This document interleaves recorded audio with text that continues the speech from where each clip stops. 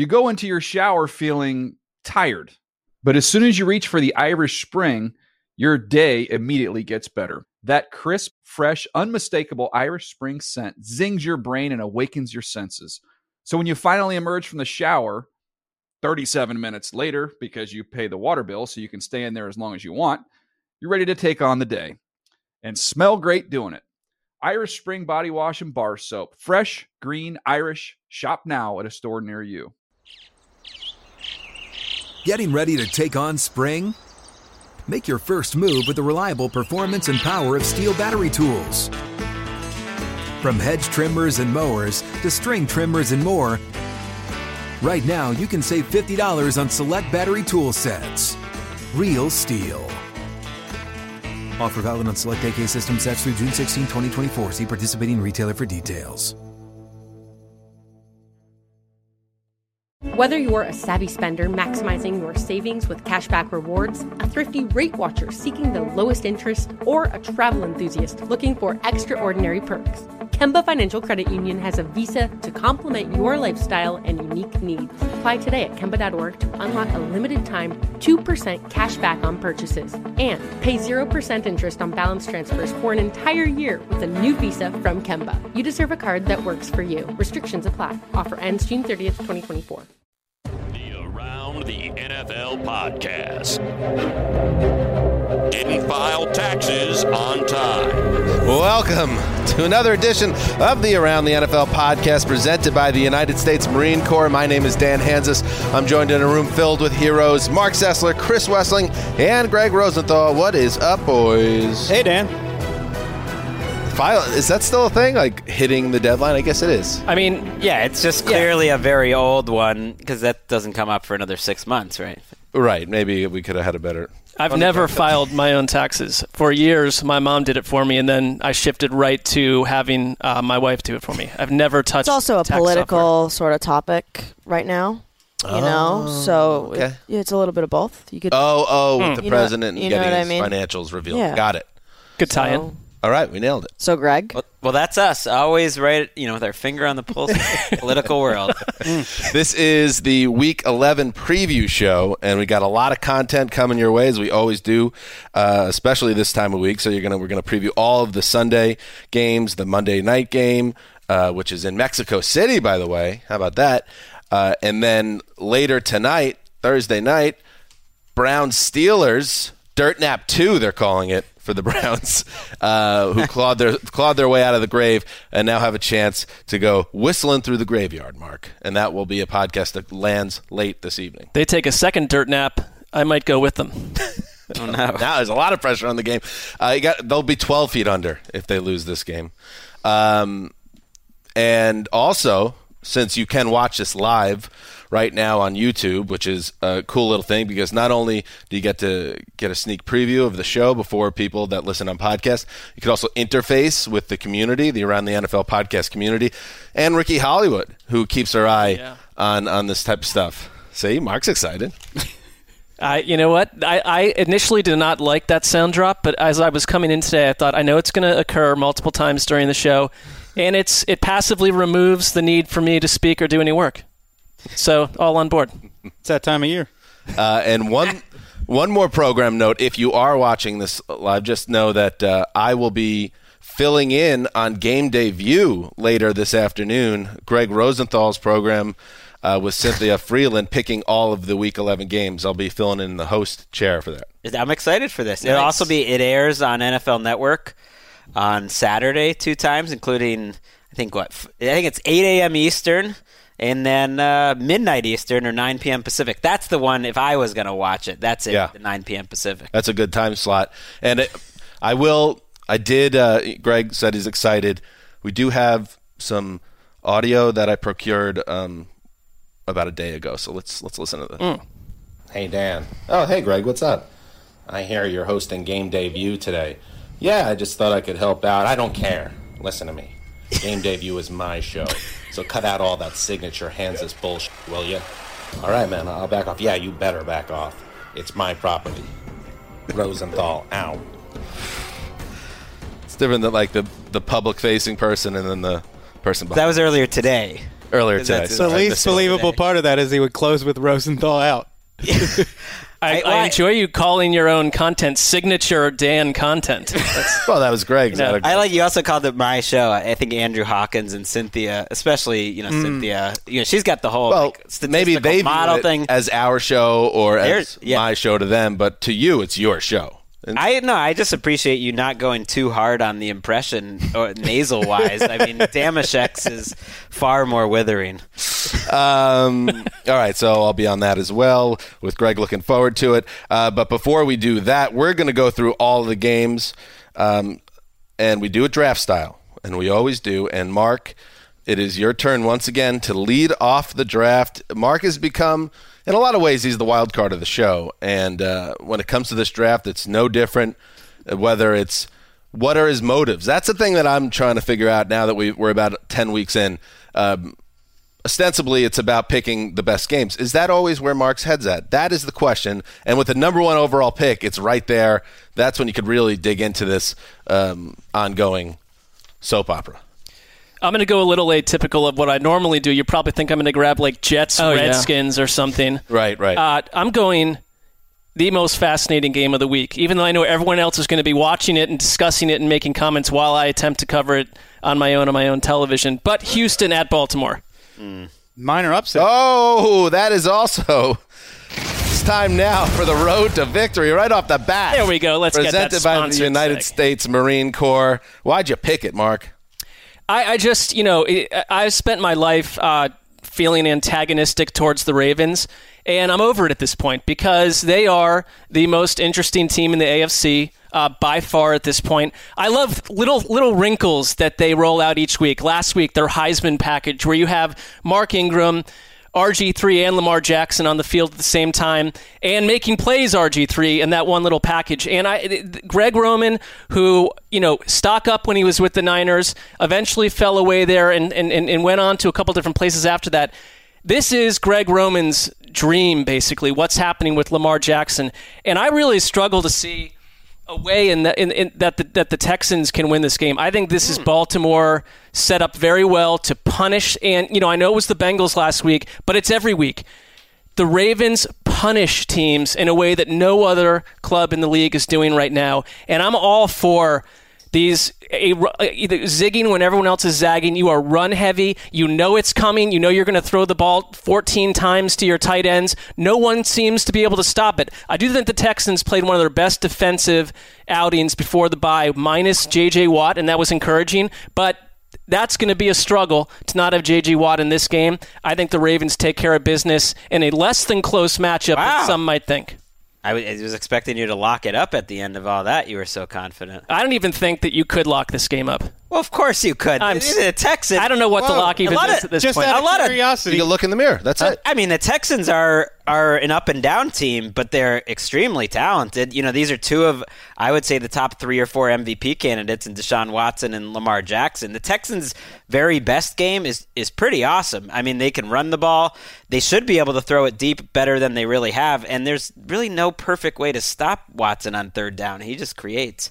Yeah, I'm curious as to why, Mark, you don't believe the Texans have the firepower to keep up with the Ravens. I think they're getting Will Fuller back this week. He's practicing. They might be getting Titus Howard back as well. This is a loaded offense with one of the top 5 rushing attacks, too. I think if it were in Houston, maybe I'd feel a little bit differently, but I'm waiting for someone to slow down Baltimore. It's not that the Ravens as I don't think it's like 30-3. It's not that kind of a game, but the Texans, this is their heat check. I'm with you, Mark, in the sense that I think the Texans are getting the Ravens at the wrong time. I mean, they are getting them off their bye, Houston, which is good. And the last time we saw the Texans, that defense looked great against the Jaguars without J.J. Watt. But you wonder, as time progresses, if it's going to really begin to reveal itself as a major setback for them, which you imagine it will. I love the quarterback matchup. It's as good as any quarterback matchup we'll get this year in Deshaun Watson versus Lamar Jackson, of course. And I just... The at Baltimore nature of it, I'm kind of with you. I think if this was in Houston, this could be a dogfight. I think the Ravens are so hot right now, they've won 5 in a row, that they're going to keep rolling. I think it's bad news for the Texans. Well, Hollywood Brown hasn't practiced the first 2 days of the week, so he's still not back to 100%. And I think he really does change who they are in terms of being able to throw the ball deep and throw the ball to the outside. You're not really sure what you're getting from the Texans defense. The Ravens defense does look better, that they've kind of solved some of their issues. I think Marcus Peters, obviously he's had the pick sixes, but he just fits what they do so well. Marlon Humphrey said he's the smartest cornerback he's ever been around, and he's added a lot. There's just something about Marcus Peters with that team. They've settled on Jalen Ferguson as the outside rusher to complement Judon. He's been okay. At least they're kind of like forming into what they believe they are. But the Texans, to me, are talented enough. I think they could beat any team on any given Sunday, especially because they've protected Deshaun Watson so well. I think it's one of the biggest surprises of the season is how well they have pass protected for Watson.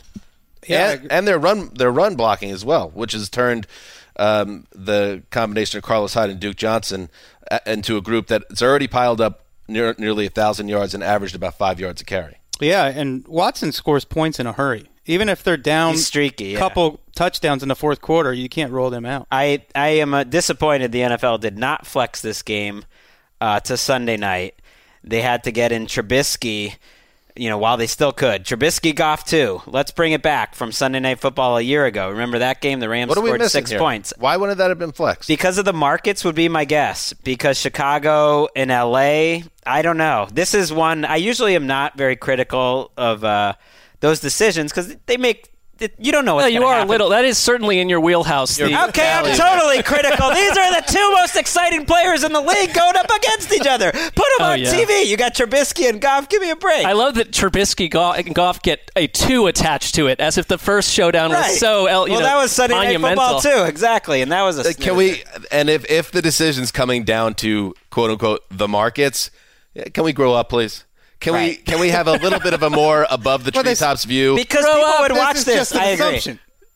I know. I mean, but if that is what they're doing in what the other what other good reason would be for it? I guess it's an East Coast game, so they're not keeping the Texans there overnight. But ultimately, I don't think they care about that if they think it's a better game. I mean, and the NFL has a Rams fascination that they need to get over also. Oh, stop. But who makes the decision to flex? What does that mean, the Rams fascination? They are. They've won the most regular season games other than the Patriots. I feel totally on target with that concept. It makes sense to me that the Rams have a lot of primetime games late in the season because going into this year, they looked like, other than the Patriots, maybe the safest team to be in the mix. They are a little, less watchable. I mean, whenever you can pit the two most disappointing offenses in terms of what we expected, why not roll with that? I think it's a case, Mark, of right church, wrong pew with your criticism. I don't know if they're fascinated with the Rams as a team, but they are wholly invested in Los Angeles as a market. Okay. I'm sure people would like me to use different wording around that, but, hey, you're the bad boy of NFL media. I'm certainly not the bad boy, but I think I've stuck on this point from moment one, You even do it at the Talent Summit. That may be the reason that I'm not hosting any shows today in place of fill in the blank. Mark rolled into the conference room on like a motorcycle, like a chopper, and just got out with his leather jacket and sat in the front row in Rich Eisen's seat. He's like, talk to me. He's like, what? You just expect us to be a bunch of patsies for the Rams? And they're like, sir, we're talking about HR violations.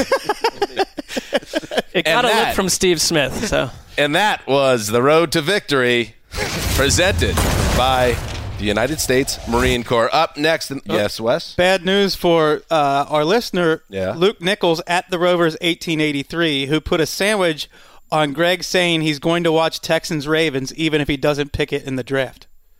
So he had to say it during that conversation. He had to say it during No, I won't, though. I don't have a choice. There's 8 early games.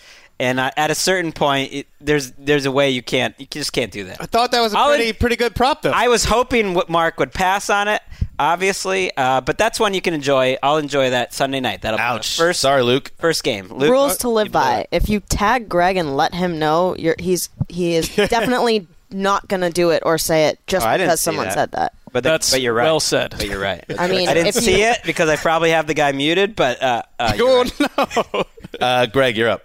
I am, and I'm not going to mess around. I'm going to take Patriots-Eagles, one of the 3 afternoon games, just because I don't want anyone getting cute. And this is one of the Patriots games I desperately want to watch live because I'm fascinated. Wait, define you don't want anyone getting cute. What does that mean? Grabbing this game. And taking this game. I don't want to. I guess I would be the one getting cute and trying to, hope you guys would leave it for me, or I didn't have a 4 p.m. game. Whatever. these are two great coaching staffs coming off a bye where they're obviously disappointed in aspects of their team. In terms of the Eagles, they're just not explosive. Alshon Jeffries missed Wednesday and Thursday's practice, so that's a bad sign. And I'm just curious how they're going to come back. They signed Jordan Matthews. That's not going to change who they are. They're pretty good as a ground and pound running team with 2 tight ends on the field, which really is an approach I think that could work against the Patriots. They've struggled a little bit against the run. They've struggled against power personnel, like 2 tight ends, 3 tight ends. And it's so different if you think back to Super Bowl 52. Both of these teams' profiles have totally flipped. That this was such an explosive Eagles offense, such a great Patriots offense, and at this point, those are the 2 sides of the ball that are lagging behind. And I don't think Carson Wentz is having a bad year.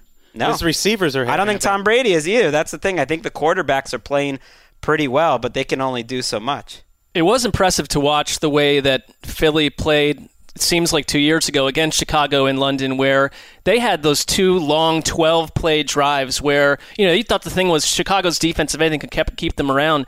And they moved the ball, but you're right, they're not explosive. And the plan all along was to have Deshaun Jackson in there and be your guy, and he's been gone for almost the entire season. That's changed their offense. They don't have a downfield threat. No, the best part of their team is Brandon Brooks and Lane Johnson and Jason Kelce on the right side, and it's interesting because the Patriots have a great secondary, and that's what you want. You want a great pass defense, but I think this is a week that the Eagles might be pretty confident they can keep the Patriots low scoring, and that it's gonna be an ugly type of game. Is this the first time these 2 teams have faced since the Super Bowl? Correct. Yeah, wow. Absolutely. That's interesting.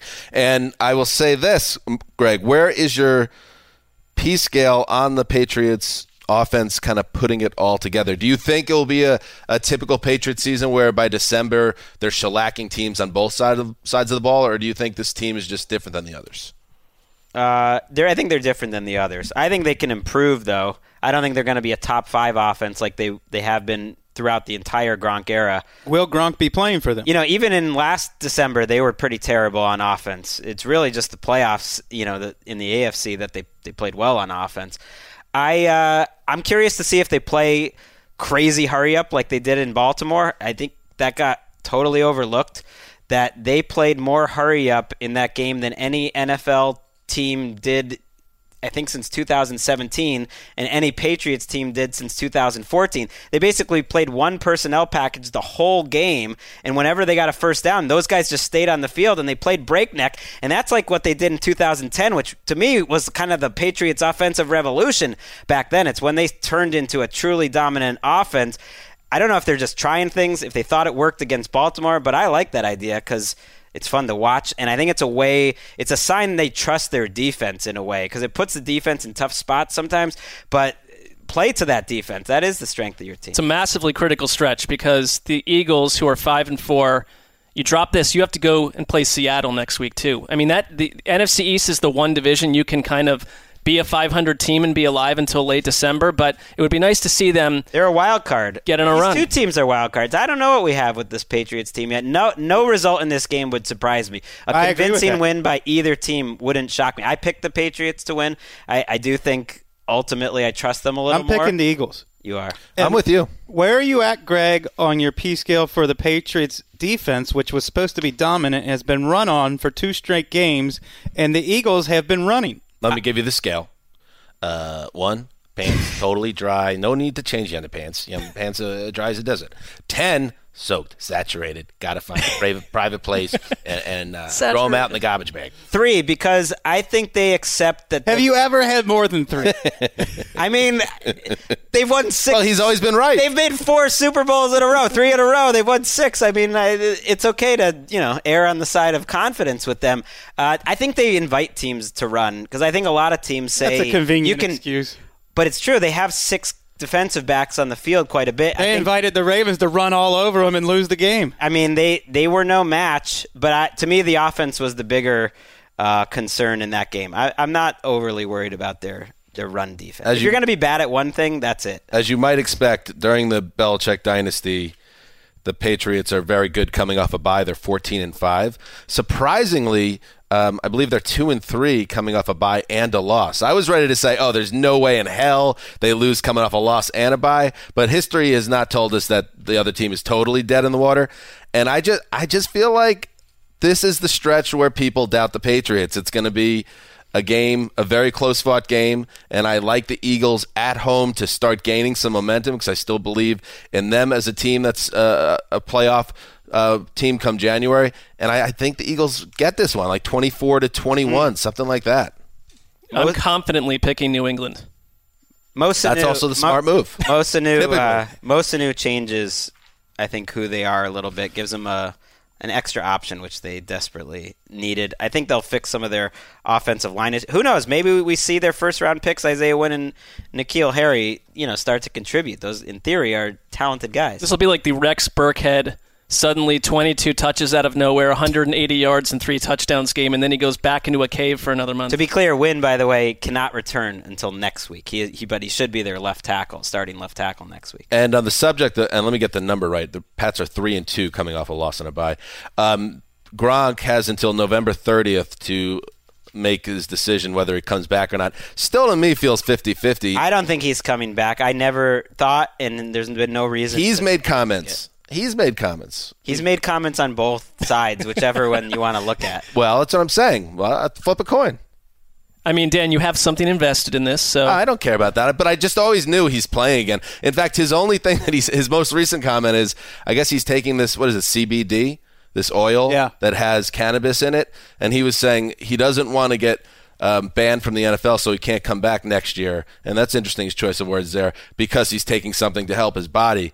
I mean, this guy clearly is going to be playing professional football again, and I will double down my sandwich bet that at some point in the future he's back in the NFL and likely with the Patriots. Whether he comes back in December, I don't know, maybe 65-35 now. Well, come on back, Rob. Come on back. We've got Ben Watson. That takes a little while for those routes to develop. Wes. Matt Lacoste is coming back. People are excited about that. But please. Wes, your pick. Oh, well, there were only 3 games on the board this week, so I'm taking Arizona at San Francisco. Oh, you're killing me, Wes. It's all chalk so far in this draft. Oh, you're killing me. Well, I'm all in on Kyler Murray. I said it Tuesday, but I've never seen a player like him. Wait, you laughed at me 2 weeks ago when I picked him for Offensive Rookie of the Year. He hadn't earned it by then. You chuckled. But it was a prediction. It was a nice prediction. Good anticipation, Dan. All right. Go ahead. Just pointing it out. I like watching Lamar Jackson, but I've seen a quarterback like him before when Vic came out of Virginia Tech and sort of blazed across the sky like Genghis Khan out of the Asian steppes and took the league by storm.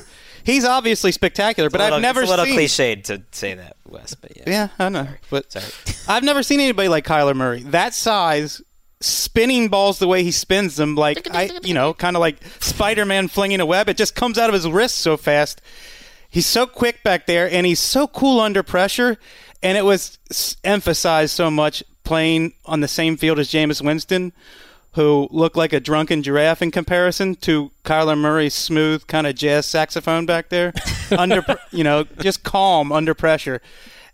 And I love watching this guy play. He looks like the real deal. I am all in, and I think the Cardinals have to be the most elated 3-win team I've seen in a long time because they have their guy. You know what he looks like is a generational athlete, which makes sense when he got the biggest signing bonus one of the biggest in Major League history, I believe, from the A's. He's a guy who's breaking boundaries in terms of his height and the arm strength that he has.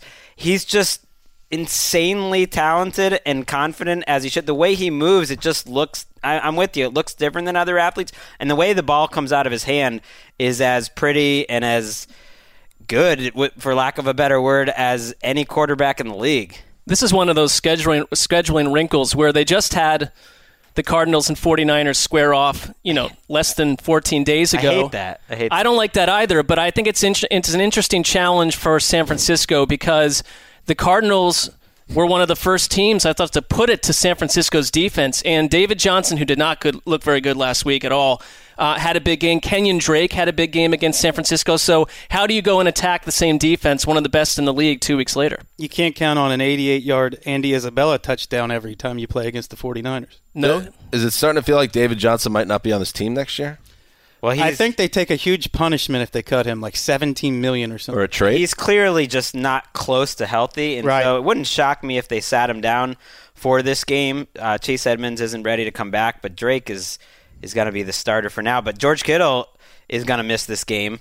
At least it strongly appears. Matt Breida's going to miss the game? And Joe Staley came back for a week and broke his finger and had surgery, so he's back out. If anything, I don't know. I think it's a dangerous matchup for San Francisco. I don't know about playing them twice in 3 weeks, if that favors anyone or not, but I'd be a little worried. Let's touch on it real quick just because this was the team he previously played for it. But the NFL has arranged a workout for Colin Kaepernick. It's a private workout this Saturday in Atlanta that all 32 teams are welcome to attend. This is a memo that was obtained by Ian Rappaport. Kaepernick confirmed the workout in a tweet posted later Tuesday evening. The general vibe right now around this workout is people are a little bit caught off guard by it around the league, and both the timing of it on a Saturday, which is a travel day in the NFL, and the short amount of heads up teams were given, this was something that was announced Tuesday for an event on Saturday, which I believe I saw it reported that Kaepernick's camp pushed back, hoping to get it the following Saturday, so more teams could game plan it, but they were denied without an explanation. So this is going down. I know NFL Network's going to be there covering it, as will many other media groups potentially. Although they're all going to be kind of locked out of the facility, even NFL Network, they'll just be out on the street. Is that how it's going to go down? They're not allowing any media in there. Must-watch TV.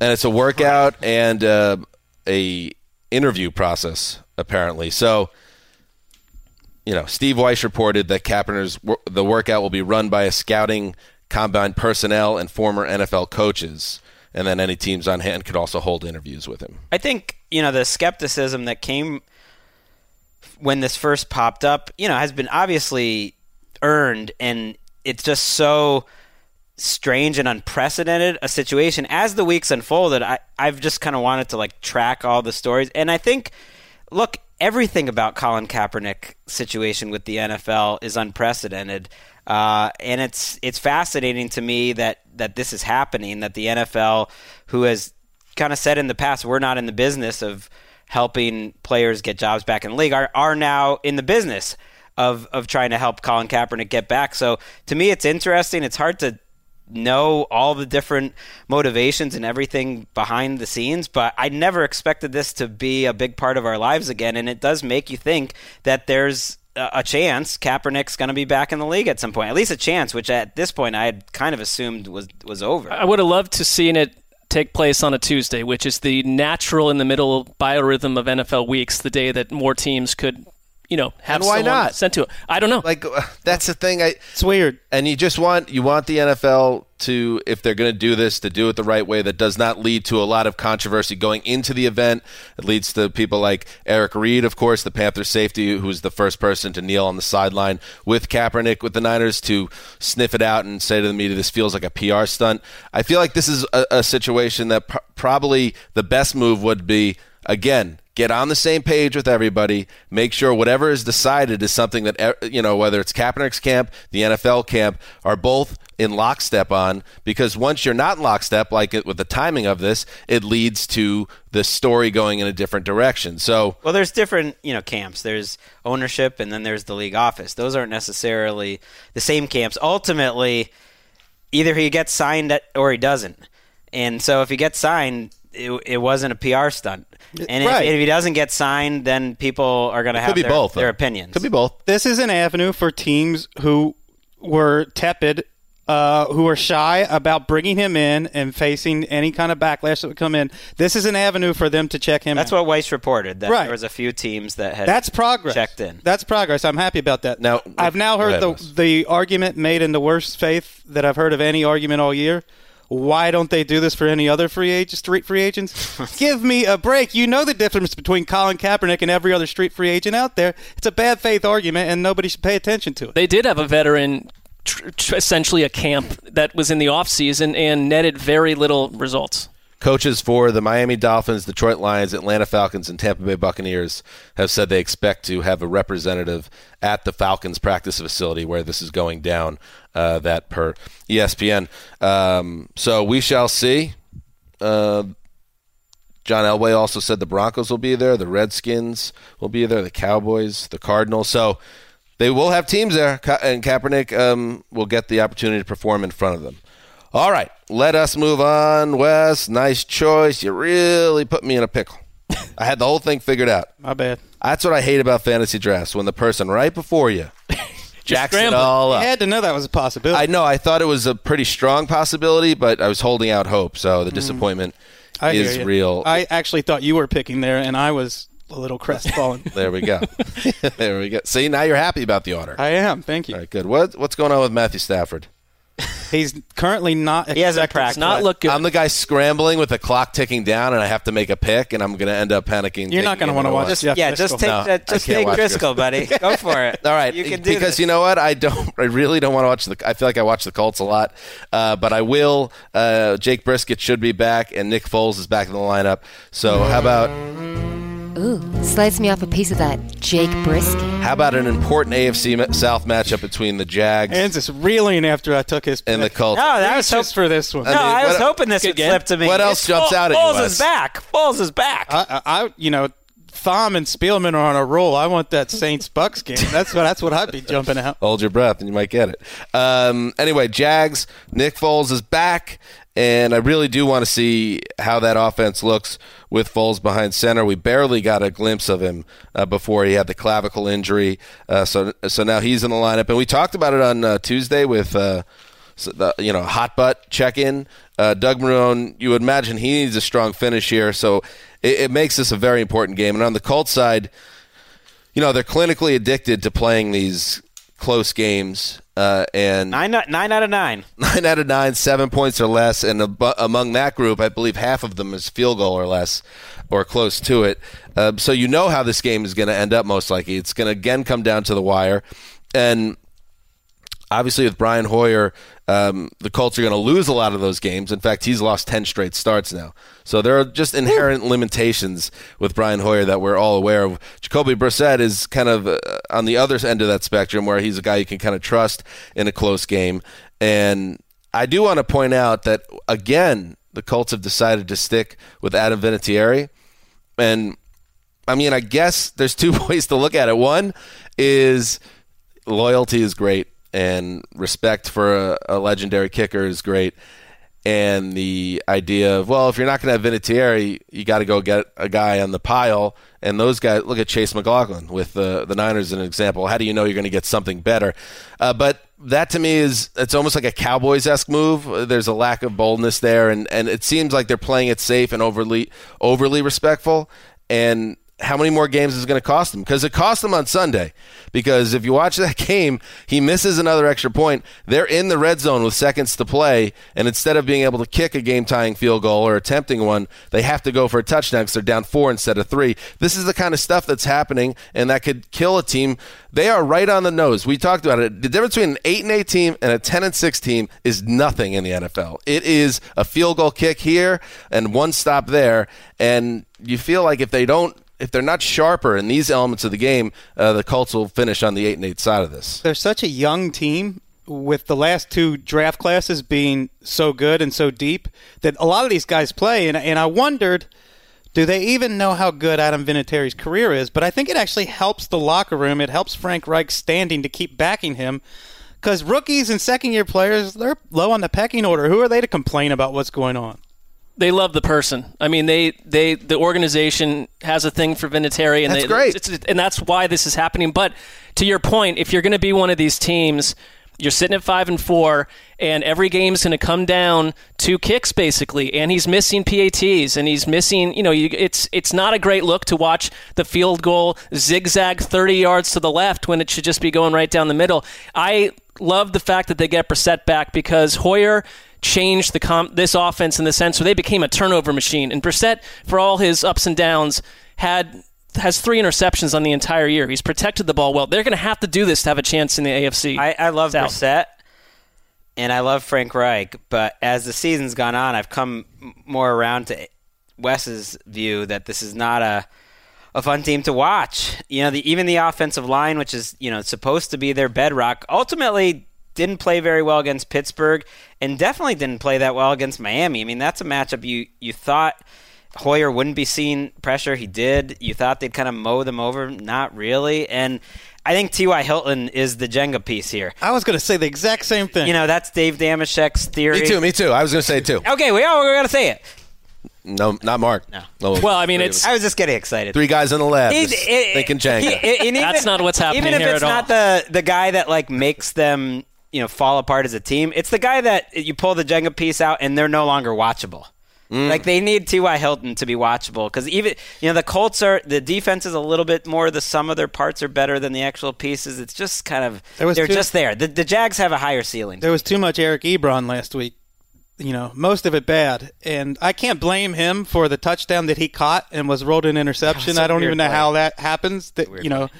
An interception is a pass caught in the air by a defensive player, not one tussled on the ground like pigs wallow in the mud. Oh, dang. I don't understand that one. No T.Y. Hilton this week, it looks like. No Devin Funchess. He's another week away. Still no Paris Campbell. I mean, Nyheim Hines is playing as well as he has all year, but that's not enough. Yeah, they have Pascal. I do want to just say I think the Foles Jags have a high ceiling, and they have 2 receivers in Conley and Chark who can go down the field and get it. And Fournette's faced more 8-man boxes than just about any running back in the entire league. Maybe that eases up with Foles in there. I think this is potentially a 6-seed type of team. You got to win a game like this. I think their ceiling is high. I think their best could be pretty good. I'm with you. And we saw Foles very briefly before he was injured in the opener connect with Chark deep the way that Minshew did it later in that game and has since. The one area that you want to see improvement that Gardner Minshew could not fix at quarterback was the red zone offense. They've been a field goal attack because they cannot punch it in, and I think they're the 3rd worst team in the red zone, and that's where you think Nick Foles can help you. We've seen Amari Cooper and Michael Thomas have made some great boundary catches. DJ Chark is already one of the best boundary receivers in the NFL. He's a number 1, I think, with no matter who's under center. A nice little player. All right. Yeah, I mean, you really got me, Wes. Because you boxed me in here. It's snake time. Because I'm snaking. And, Greg always picks the Patriots. I'm always going to watch the Jets. I don't care how bad they are. That's an early game. So that's going to take up my 2 screens. I only have 2 screens because I got my early game now with the Jags and Colts. The Jets and Skins are going to be on my 2nd screen. Can't pick another early game. I wanted that game. Now, here's the problem.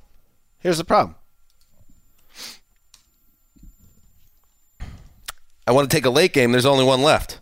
So I'm going to grab it. The Bengals at the Raiders. No one's going to take Jets-Redskins from really you. We can all be so sure. We can all agree. Don't be so sure. That is the team of Sestiel. I forgot. No, that's fine. This is my last pick of the draft. So I'm essentially punting on leading the Jets convo on Sunday.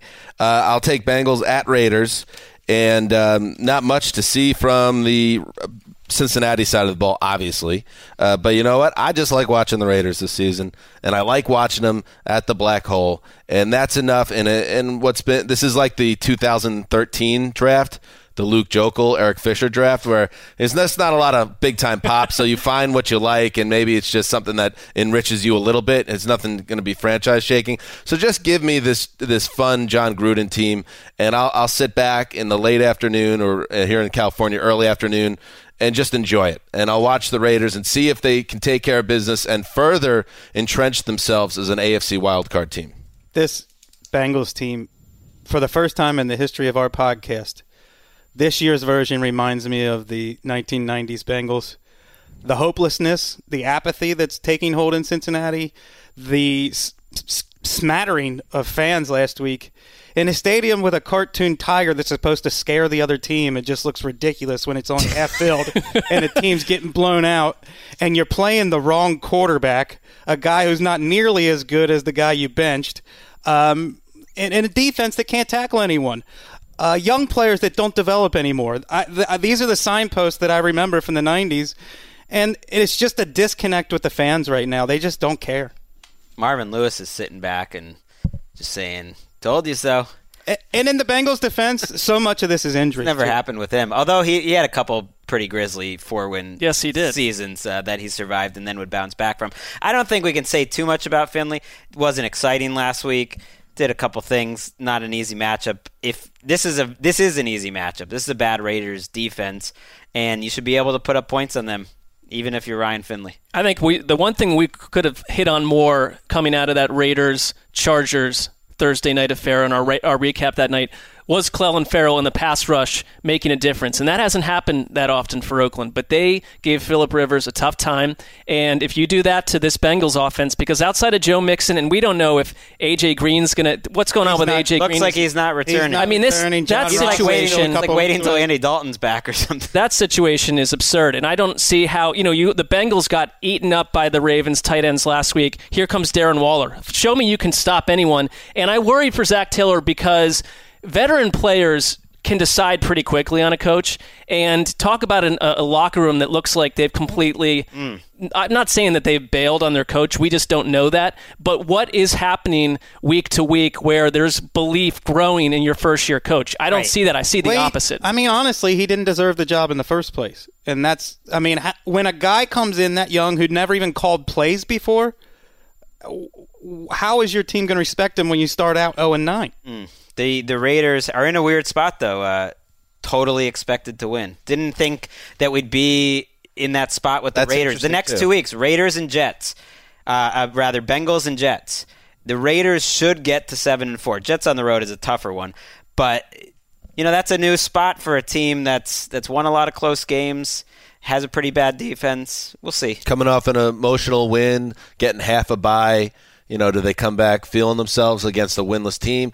Maybe this game ends up a little closer than you'd expect, but I like the Raiders. Before we move on to the next pick, which will be a Chris Wessling banger, a reminder, the Instagram Around the NFL handle is blowing up, the ATN podcast. We are up to almost 8,500 followers, and yes, we did say we would quit if we didn't have 10,000 by Sunday. What I didn't make clear was which Sunday I was referring to. Well done. I was referring to the upcoming Sunday.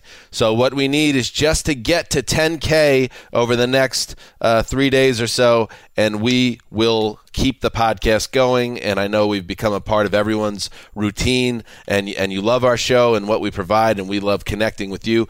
Don't let that go away. Don't kill it. Don't kill a thing you love, because it doesn't always come back. I mean, we also, the announcement that we were going to quit. I have 2 children. I know other people in the room have children. They are expensive. And, I'm not just going to rashly dissolve my employment based on what a bunch of other people do on Instagram. Just throwing that out there. If the show ends, I will find something else to do in the building.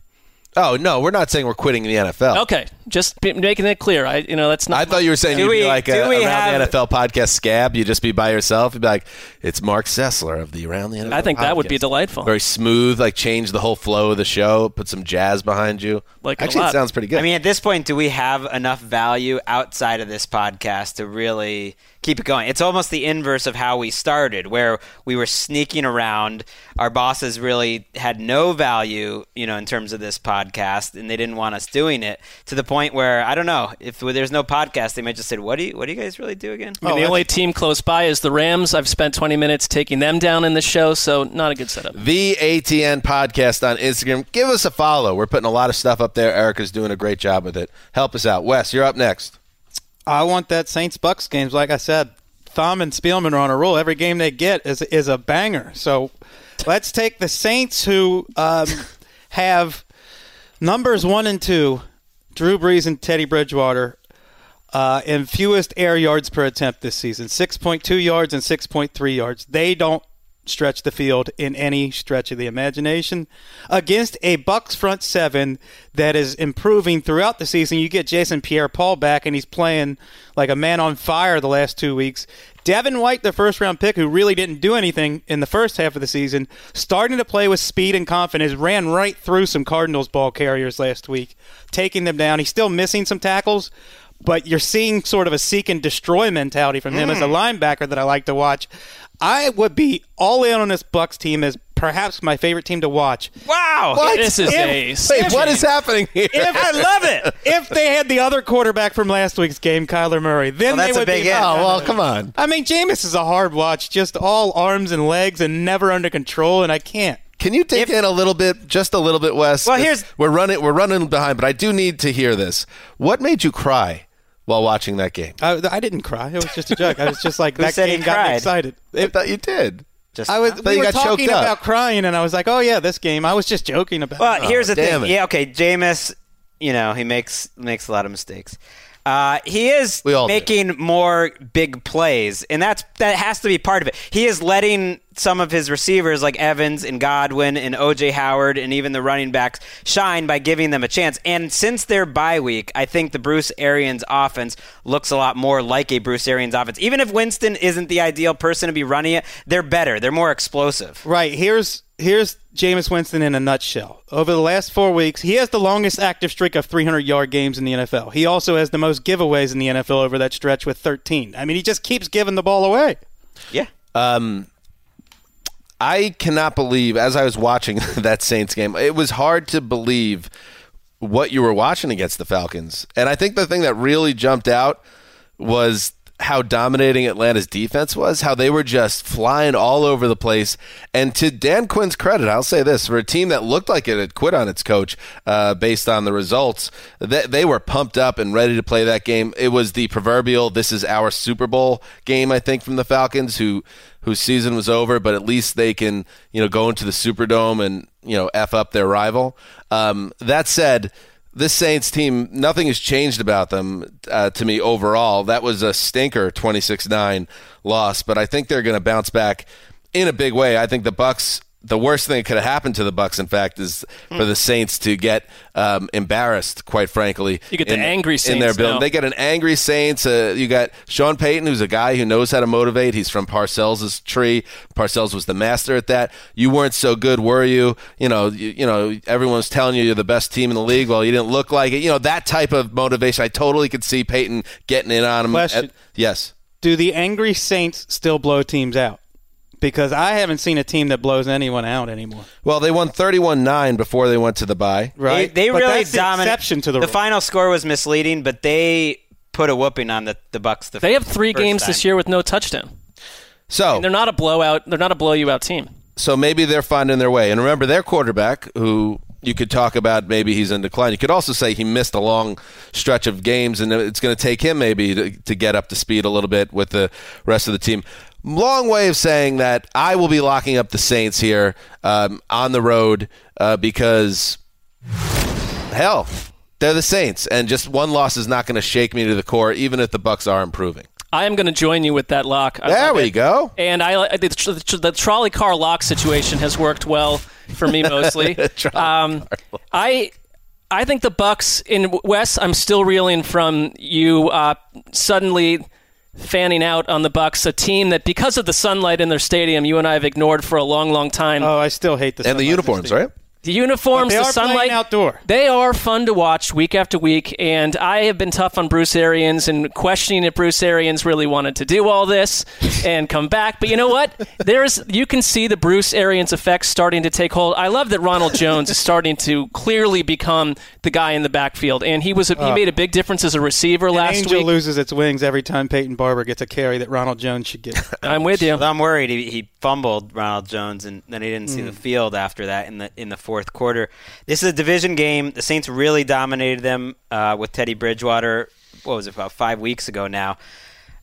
I'm really fascinated. I wanted to take this game to see what happens here because I think the Bucs have been playing better after the bye, and I don't know. I want to see if that's a one-game blip for the Saints or if it's we're going into the division part of the schedule. These teams know each other well. Arians is a little different, obviously, because he's a new coach, but they pretty much have their entire division schedule left to play. I think 4 more to go. And I don't know. I just want to make sure that's a 1 week blip out of the Saints and not something that we're going to be tracking. It's fair concern. All right. Moving on. Greg, you're on the clock.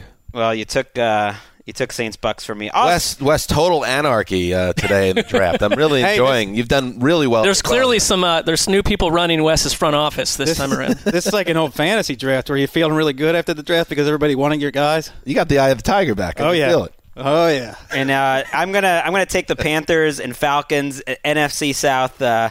Long my favorite division, not its best year, but I was intrigued by the Falcons showing up and kind of being the team we thought maybe they would be all season last week, at least on defense. And I think this Panthers offensive line has been pretty poor. And last week was another week it's been poor. And Kyle Allen asking him to win versus pressure, I think is a lot to ask. And I do think this could be an upset special just because I don't buy the fact that a team with a former MVP who, in my mind, Matt Ryan, is still in his prime, going against Kyle Allen in his 8th start, I don't see that as some crazy upset, and I think this could be a different Falcons team down the stretch. Maybe not great, but win 3 or 4 more games and cause some havoc. Matt Ryan moves the chains. They're in the top 5 again in drive success rate.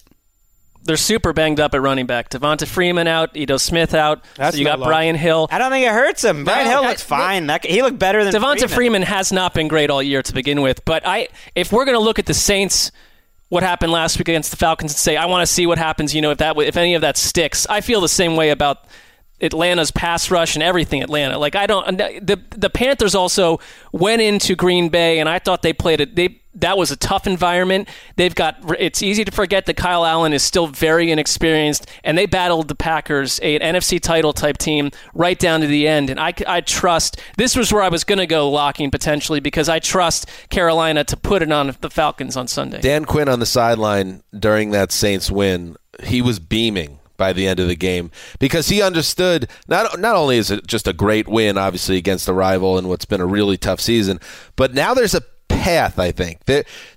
I don't think he has a good chance or even a decent chance of saving his job, but the puncher's chance is that they can really string together a run coming off what was just kind of for them a monumental win in New Orleans.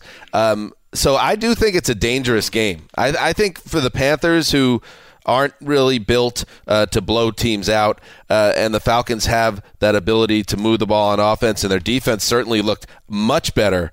How about your boy Youngry? I mean, Youngry is getting all the credit. Is he? Steve Weiss reported that, we talked about Jeff Albrecht was calling their defense. He's calling their rundowns. And Remind people who Youngry is because I forgot his name too. Yes, Raheem former Morris. Bucks coach, now calling their plays on passing downs. They switched them from offense to defense. And everybody in their secondary said he's a great communicator. Like the difference in the game last week was Raheem Morris taking over the secondary. So we'll see. That could be just one of these storylines somebody's pushing out, but it made a difference on the field. Other than McCaffrey, I just don't see what's so special about this Panthers team. I know statistically they're very good against the pass, but they can't stop the run. No. The pass rush is not – they have a lot of sacks on the season, but at least lately it doesn't seem as good. Brian Burns got hurt and then has been totally absent. They don't even play him at this point. It's very strange to watch Luke Kuechly kind of being pushed back in the running game. It's not his fault because his defensive linemen can't get the blockers off him, and this whole team's always playing kind of backing up. Mark, you're up.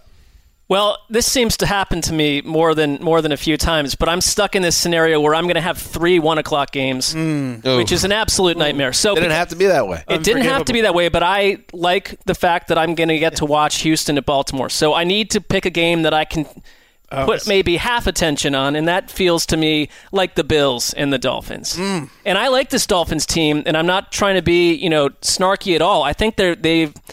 Brian Flores is someone that is in a very tough situation this year, has done a good job coaching. This team does not kill themselves with penalties. I think they're a better coached team than, for instance, my Browns at this point. I really do. He's gotten a lot out of a little.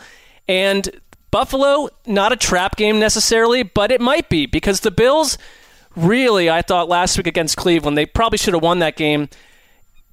They don't impress me on offense, and they feel like a team that's going to, when they win 11 games and they go into the playoffs, they're going to get bonked early because they cannot keep up with a team that scores. I think they have a nasty secondary, and there's no reason they shouldn't be able to take out Miami, but this game could be a little 14-10 type situation. I wouldn't be surprised if it is. Earth to Bills fans who see this as a trap game or a game they can look ahead. You can't look ahead of anybody. You're not good enough to look ahead of anybody, Buffalo, and it's not like a shot across the bow. It's just the reality. When you look at this team, I think most Bills you watch fans, them every week. Most Bills fans are mostly realistic about this. I would go watch what the Dolphins defense did against the Colts in the first half last week. They completely took out Indianapolis. And that's coaching because yes, it is. The talent is just not there, but they're scheming it up. I also think you just watch the last Bills-Dolphins game. That's kind of when these teams' seasons started to flip. Bills were winning in the fourth quarter. I mean, the Dolphins were winning in the fourth quarter in Buffalo. Their secondary with guys like Nick Needham, an undrafted free agent, playing great at cornerback. Don't need him. They're doing great against some of the worst receiving corps in the league, like the Jets, the injury-depleted Colts. And now the Bills come in, and John Brown's playing great. Cole Beasley's been all right. They really need Robert Foster, who I think for the first time all year played last week. He had his first catch of the year. And you heard guys on the other team saying, we knew Robert Foster was out there. We knew where he was. We brought coverage his way. And he didn't have a huge impact in the game, but they need him to be that guy. They traded away their number 2 receiver, Zay Jones, without anybody to take his place. They can have all the receivers they want. They need a quarterback. I mean, there's a difference between arm strength and being good throwing the ball vertically. Josh Allen, I think, is the worst vertical passer in the entire NFL. He was 0 for 13 on passes over 30 yards going into 2 weeks ago, and he missed another 4. And when he misses, he misses by like 20 yards. I can't even. He gets the comparisons to Cam, and I get it. No, he's closer to Kaepernick. He doesn't put any loft or touch on it. I get it because he is a red zone weapon, and he's the biggest reason why they're one of the top teams in the red zone. But he's not a streaky quarterback because there's no hot streaks. There's no hot streaks in terms of difficult throws. It just doesn't happen. Do we buy the Frank Gore going into Miami as a revenge game? Every week it feels like every team has a revenge game. They need an upgrade. He's not giving them anything the last few weeks. I don't know if, they're not using him that as much now. They use him in short yardage in the goal line. Yeah, they need to get as much Devin Singletary as possible because along with John Brown, they're the 2 best players on that offense. Bills land 5.5 points of wood in the desert. Seems like a lot of wood, Greg. I get the axe out and chop that down. If you read my game picks, I pay attention to what's going on in terms of what is expected, and I try to. I'm making a choice here. And I've been riding the Dolphins 3 straight weeks. It's working. They've been fine. I get it. They're playing hard. They're playing well. Taking do the it Bills again. In this one. The Dolphins are too banged up.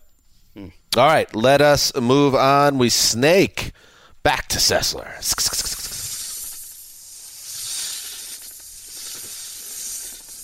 That is a long snake hiss sound effect. You're like Tessitore. I am taking Jets at Washington. I think I've covered the Redskins 4 or 5 times this year, and I'm going to keep doing it. I am interested in the Jets. I haven't tracked them, obviously, because of you, Dan, on any Sunday live. I feel like this is their... It's a gift to you, an early Christmas present. Thank you, and what a gift Jets it is. If the Jets should handle this game, I want to show up. It's like, here's the thing: you have got Dwayne Haskins. Greg Williams should love the fact that Dwayne Haskins, in a very paint by numbers offense with no creative folds to it, is your opponent this time around. And it's kind of like that. What was it, the Tracy Chapman song? If not now, then when? How about that, Jets? Why not Sam Darnold going in and having one of his better games this week? And the Le'Veon Bell, who tells everyone, I'm the hero of running backs because I held out and showed running backs how to get contracts. Well, you might also be showing certain running backs, if you want to go sign that big money deal, you better be careful where it is, because this is shaping up, and you may disagree with me, as a lost campaign for Le'Veon Bell, and you want to hope that it looks very different next year. This Jets team, to me, like Sam Darnold, and it's the same thing you could say about Baker Mayfield or Josh Allen, some of these second-year quarterbacks. Go have a game that's a signature game against a bad Redskins team on the road. Kenny Albert misidentified Bilal Powell as Le'Veon Bell at one point last week, and it made me sad because I understood. There wasn't much difference between the two. He was not moving well. He's banged up. He's very banged up. He looked good about 3 or 4 weeks ago. It's averaging 3.1 yards per carry. Their line is their line's maybe the worst in the league. I agree with he's you. Not really explosive. Redskins have an okay pass rush here time and again also. Let me just say this about Le'Veon Bell. He certainly is not moving well right now. I thought he was moving with juice when he got any chance early in the season, but the offensive line has been so bad that I think he's gotten beaten up to the point where he doesn't have that extra gear. So it's been hard to ever see whether or not he's still Le'Veon Bell because he's just playing behind. I mean, and I agree with you on that, Mark. This idea that are you going to take the biggest money or are you going to take a very close look at the roster and especially the offensive line? But it's easy to say now in mid-November, but when the Jets were putting together the team, it appeared that maybe the offensive line would be better, that Sam Darnold would be a guy that would take a huge leap, that Adam Gase could be a guy that would be very friendly to a Le'Veon Bell type player, and none of that has panned out this season. So I don't know. I imagine he'll be back next year. But I don't think he's made the difference on the offense that you expect. It feels like he's had about 5,000 3-yard runs this year. That's what it's felt. What did you think, Dan, of the Adam Gase getting the typically dreaded, but in this case seemed very real vote of confidence from Jets ownership? I believe that let's push pause on that because I think that Christopher Johnson, the acting owner, he has a lot invested in Gase because it was his hire, and it's such a bad look if you go one and done with your hire, especially when you're only the quote-unquote owner for X amount of time until Woody comes back into the fold from the UK. I thought it was an unnecessary thing to say just because what are you going to do if this thing gets even worse from now until New Year's? It's not I don't know if it's unnecessary, but I certainly don't write it in pen. I wish I could remember the example, but there was one very recently where a very similar thing happened where a coach who got the vote of confidence, he's going to be back next year, got fired 7 weeks later, and no one even cared or barely noticed because it had just spiraled so far out of control that, the world is going to change in 7 weeks. No one's going to go crazy. I get it, though. If they win a couple games and nothing crazy happens, he'll be back. I would trust that. I do wonder, though, this could be a tough spot for them. I mean, the Redskins have a pretty good defensive line. Matt Ioannidis has been playing great. Deron Payne, who am I forgetting? Jonathan Allen. That group against the Jets' offensive line, they could cause enough problems. And the Redskins have kept games close. That's partly why they've gone so quickly. They lose by like 10 every week. And I'll say this for Dwayne Haskins. He had about 3 throws in that game where he showed great timing and anticipation, where he threw the guy open, where he threw it well before the guy made their breaks. You talk about, Wes, there's those quarterbacks that need to see it to throw it, like Ryan Tannehill and Cutler. He's not one of those guys. So that's one of the reasons why he was drafted in the first round. Maybe after the bye week, they'll coach him up and be a little more aggressive. I mean, they barely let him do anything. But he had a couple throws that you saw and you were like, okay. All right, Dwayne Haskins. Should note Darius Geis back for this game, too. And we should also note, because I don't think we mentioned, that it was announced that Haskins will start for the rest of the season in Washington. So you could end that merry-go-round. Well, let's see how that goes. Talk about things that could change. I think that makes sense. Yeah, that makes all the sense. You just keep him in there at this point. Because you could be in play to draft a different quarterback if you really wanted to, depending on who's there. Well, yeah. That's how Kyler Murray is someone we're talking about with flowery terms at this point. Greg, you're up. I will take the. There's only two choices here. Let's go Cowboys-Lions. The Jeff Driscoll Bowl. The Jeff Driscoll. Because one, Jeff Driscoll. This close to a perfect game, Wes. 26 up, 26 down. Another good game out there for you. Yeah, it's not terrible. And a blooper over the shortstop's head. No, it doesn't bother. I mean, it was sort of 50-50. I just I didn't have a strong. I mean, I don't have to watch Driscoll now. With Driscoll, is he definitely playing? Yeah, not definitely, but Stafford hasn't practiced, and the tone of the way they're talking about Stafford makes you wonder he might not be back for a while. We could be seeing Driscoll on Thanksgiving.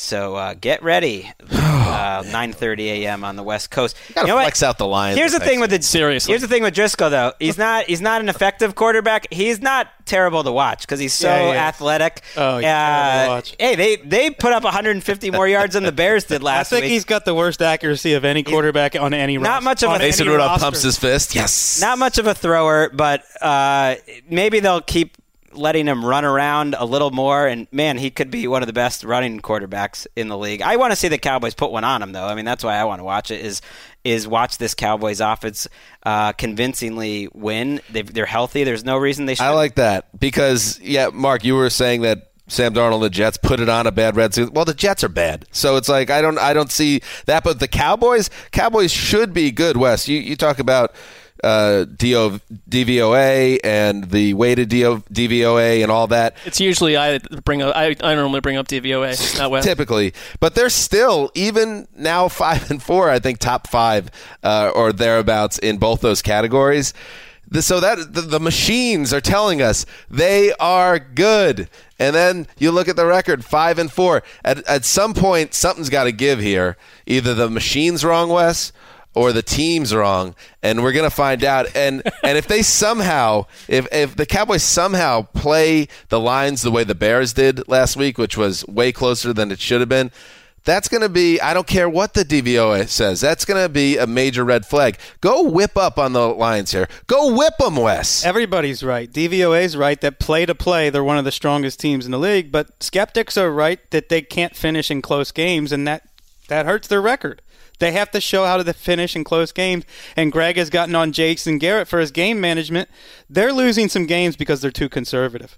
And they're also losing games because their defense is a shadow of what it was last year. I give Garrett some credit for saying, during the week, we don't want to get trapped in trying to be, tough. I'm butchering the way he said it, for toughness' sake. Essentially, he was copying to the fact that they ran the ball a little too much, that they were trying to play bully ball when the game in front of them really tells them that's not what you should be doing. Breaking news here on the Cleveland Browns beat. Uh-oh. What does that mean? Antonio Callaway has been waived. Is that a big surprise? To me, that jumped out at me.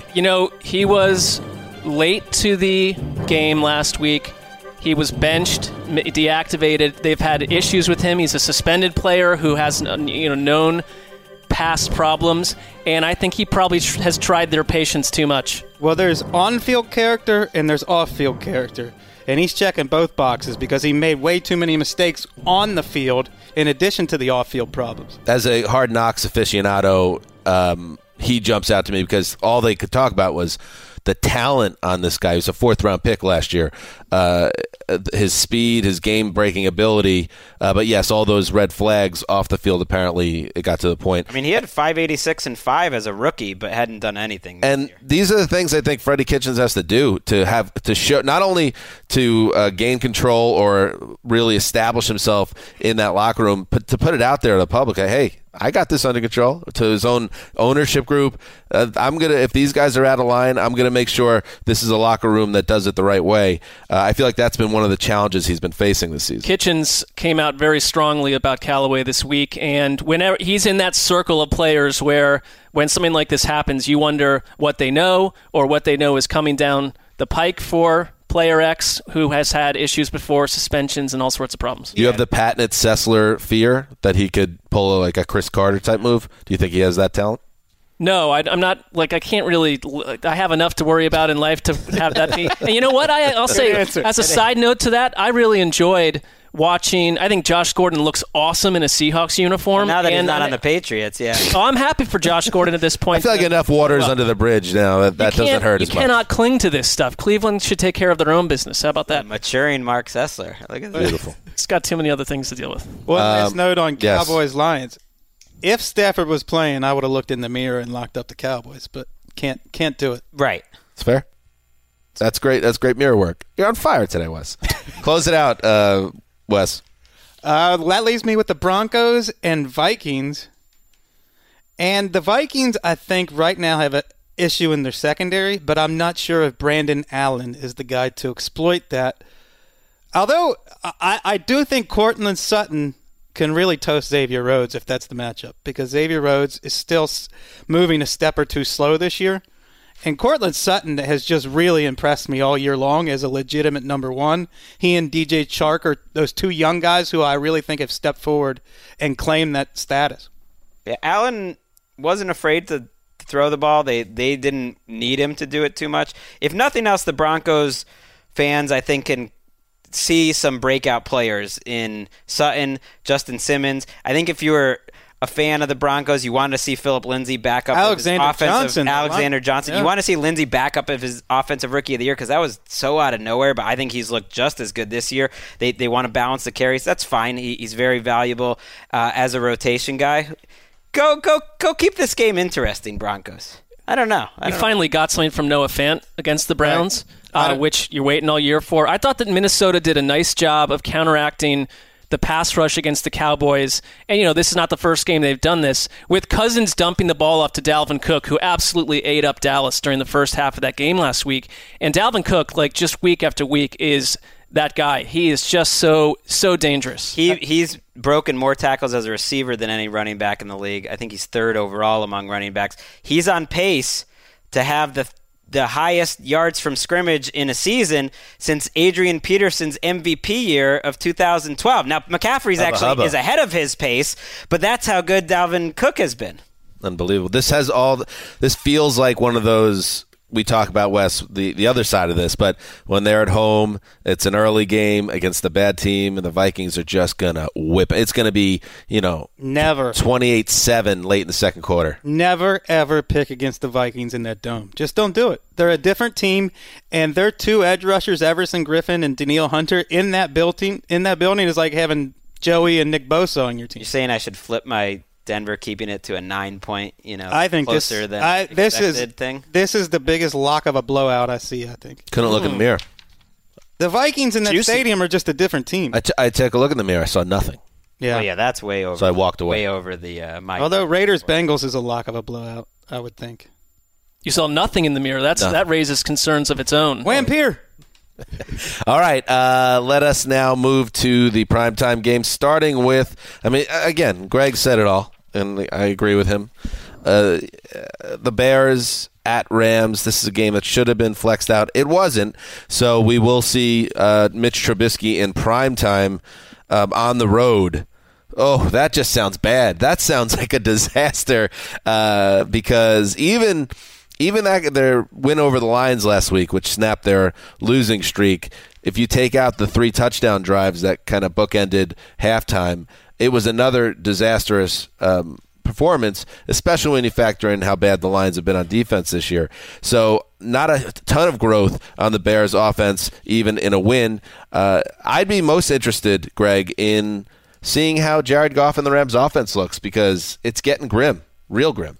Yeah, that was their nadir so far last week in Pittsburgh.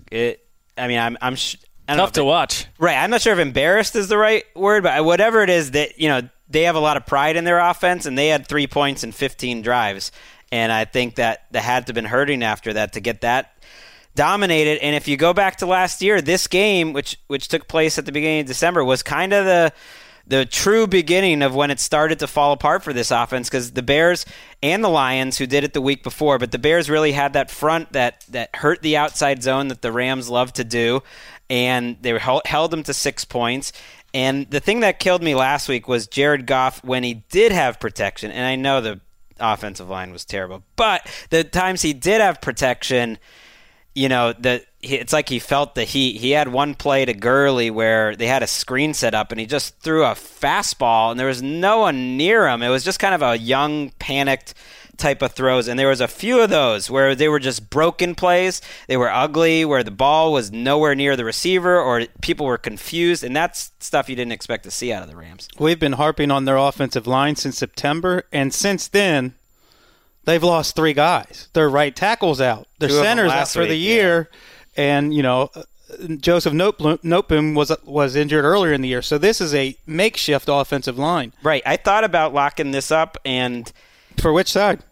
For the Rams, and it's kind of crazy. It's almost on the edge of that wouldn't even be allowable under my rules in terms of being a one-possession game. The Rams are pretty heavy favorites here because they're 2 good defenses, and I think people are thinking, these defenses are equal, really. They've been both top 5-6 defenses, and Trubisky against a good defense is a disaster, but who knows? This could be a game where it's a turnover or it's a special teams play or it's a bounce of the ball. So I don't even feel good enough to say the Rams are definitely winning. I'm not really buying that win over the Lions as a get-well game Me for neither. Mitchell It's just two Trubisky teams that are struggling. Right. They had 222 yards in that game. The fewest the Lions had given up before that was 370.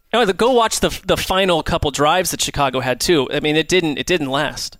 Chase Daniel might play in this game.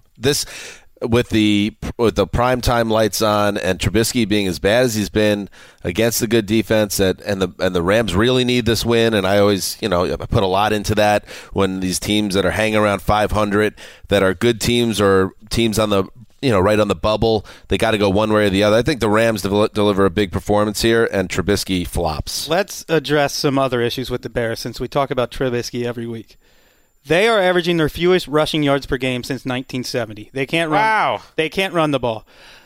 We know that O.J. Howard is perhaps the most disappointing fantasy tight end in the league. He has 223 yards. The entire Bears tight end room combined has 223 yards.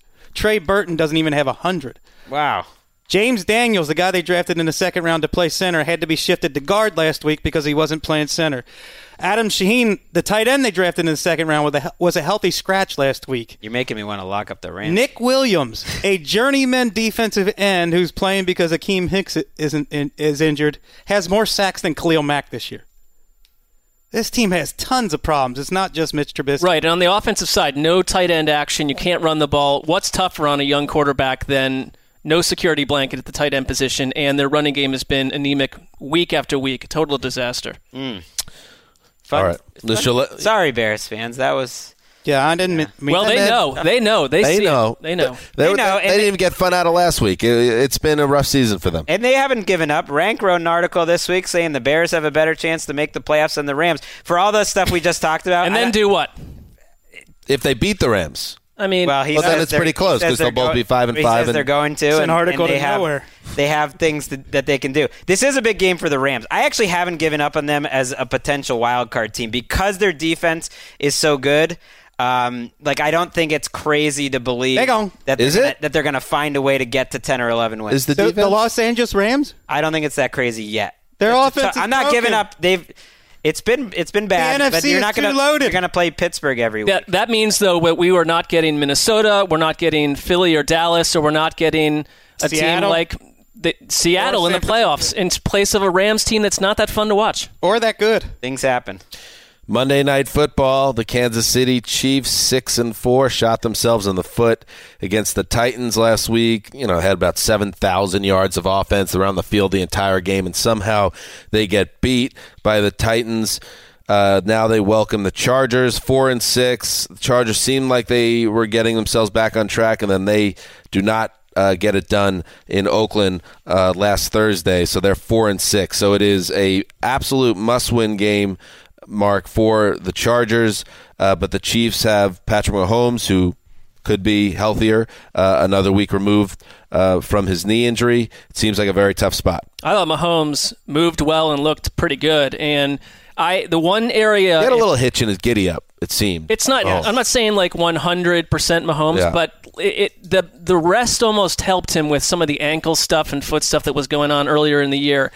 It was impressive to watch Derrick Henry rip through Kansas City's defense with big holes, and I wonder if you're the Chargers, you don't try something similar there because you can score on Kansas City, you can move the ball, you can sustain drives and keep Mahomes off the field. That said, a week ago, we were talking about the Chargers as the AFC surge team that's going to answer everyone's problems down the stretch, and they, to me, just cannot get out of their own way. I know they're banged up, but you fall to Oakland, you lose this one in your home stadium on Monday night with a crowd that's probably going to be like in Mexico City. It's in Mexico. Their stadium. That's We're true. treating Mexico That's right. City It's in Mexico to a big City. one. I was going to say that seems like it would be 60% Chiefs fans in that Charger stadium, but it won't be the case. I mean, they had a great win, as we know, at home against the Packers, and it's not a sin to lose by 2 points in the black hole in prime time. That was a coin flip game. So I think it took wind out of their sails, no doubt. But I'm not 4-6. I'm not ready to say that it was the wrong thing to say that they can make a charge. But they have to win this game. What losing to the Raiders meant is now they have to beat the Chiefs. Otherwise, they're pretty much shot. Right. I don't feel that comfortable locking against them, I'm going to and take the Chiefs. Me too. Double caboose. Because I think the Chargers their ceiling is very high, and they beat the Chiefs in Arrowhead, last December in a big spot. But this is not that same Chargers team, and ultimately I got to trust what I've seen out of their defense over the course of 10 weeks. They're a little healthier now, certainly on the edges, and that could give problems. But they're just not a good defense. And if you're not a good defense and you're going up against this Chiefs offense that's as healthy as it's been all year, I just don't trust them to keep it under 40, and it's just a hard way to win if you're trying to just run the ball with Gordon and Eckler the whole time. Interesting lock, boys. I'm with you, but also the Chiefs haven't quite put it together this year. It's in a neutral site, the air quality and the height of where it is and all that stuff. Like, it could be a wild game. There's way too much overreaction to the Chiefs' loss last week on a bunch of fluke plays. And we all know from Greg and the Patriots stance that run defense doesn't matter. So I'm not worried saying. about the Chiefs' run defense at all. They have two of their best O-linemen coming back, Eric Fisher, who's been out, and they've been playing Cam Irving at left tackle, who was one of the worst left tackles in the league. Duvernay Tardif is coming back. Chris Jones is healthy. And here's the deal. Mahomes, Tyreek Hill, and Travis Kelce are just too damn good for anyone to stop them. So they're probably going to the AFC Championship and the Super Bowl. That's basically why I was just going to take them, as I wasn't worried about that. Jason Garrett's not bold, but Chris Wessling is. I'm not saying run defense doesn't matter. Yes, he did. He said they're trying to have people run on them. I think there is a school of thought. You knew that was going to come back. This is some real stuff. There's a school of thought, I think, that you funnel people into running, and obviously there's like a breaking point. You don't want it to just destroy your team, but you would rather have teams run on you. Thing and not so easy on Twitter that you just let anyone run on you. Right. I mean, I'm saying like you'd rather give up 5 yards per carry than you would 7 yards per attempt. Of course, you don't want Lamar Jackson and Mark Ingram leaving footprints on your back either. Let's get out of the lab. It's late. Wow. And that's okay. So that's interesting. So here's the lock situation. By the way, here are the lock standings. Sess and Greg tied atop Lock Mountain at 6-4. It's disgraceful. The old Zeuser, I'll take it, riding a 5-game winning streak, is now 5-5, a game out. Wes 3-7. Speaking of must-win games. Oh, did you count it? You got a full game for the Driscoll lock? I thought that was just like a half. Well, hey, I called it before. I'm on a 1-game winning streak, man. You're fine, bro. By the way, the Reddit board 7-3. Nice job, Reddit. Nice job, Reddit. We're gonna have to send the trophy to just like Reddit headquarters. They're gonna open it up in the lobby and be like, "Do we have to call the bomb squad? What's happening here?"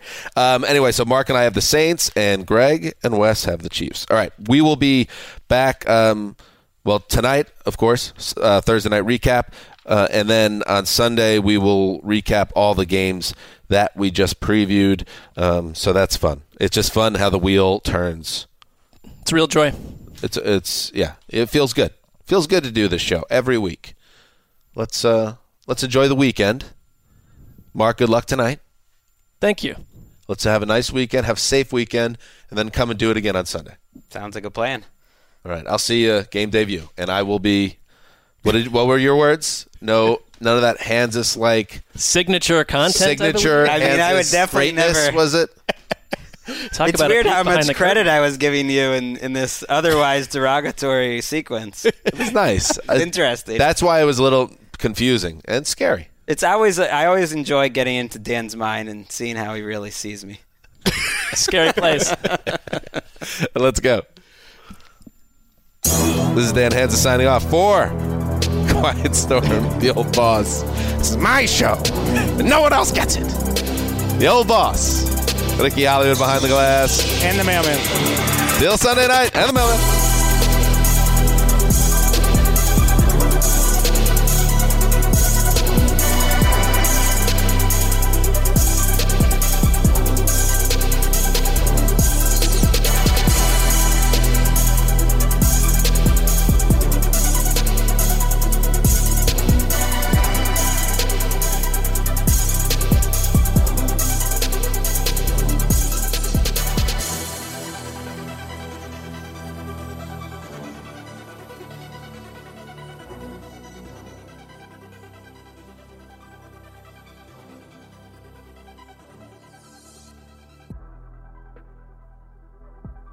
You go into your shower feeling tired, but as soon as you reach for the Irish Spring, your day immediately gets better. That crisp, fresh, unmistakable Irish Spring scent zings your brain and awakens your senses.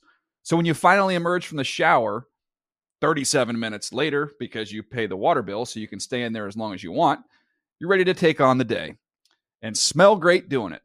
Irish Spring Body Wash and Bar Soap. Fresh, green, Irish. Shop now at a store near you. Whether you're a savvy spender maximizing your savings with cashback rewards, a thrifty rate watcher seeking the lowest interest, or a travel enthusiast looking for extraordinary perks, Kemba Financial Credit Union has a visa to complement your lifestyle and unique needs. Apply today at Kemba.org to unlock a limited time 2% cash back on purchases and pay 0% interest on balance transfers for an entire year with a new visa from Kemba. You deserve a card that works for you. Restrictions apply. Offer ends June 30th, 2024. Hey guys, back at the playground again, huh? Yep. You know what this playground could use? A wine country.